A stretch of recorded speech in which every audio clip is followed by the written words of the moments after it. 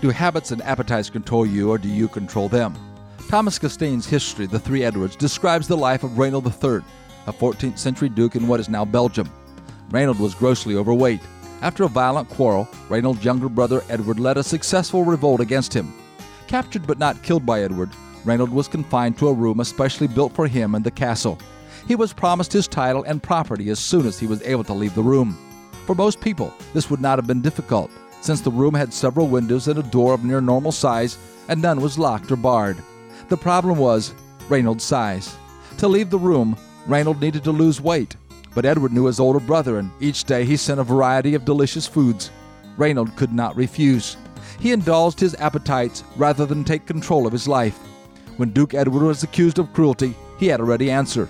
"My brother is not a prisoner. He may leave whenever he so wills." Reynold stayed in that room for 10 years and wasn't released until after Edward died in battle.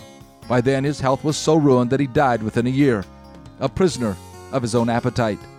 If you feel imprisoned by your appetites and habits, look toward the open door of freedom.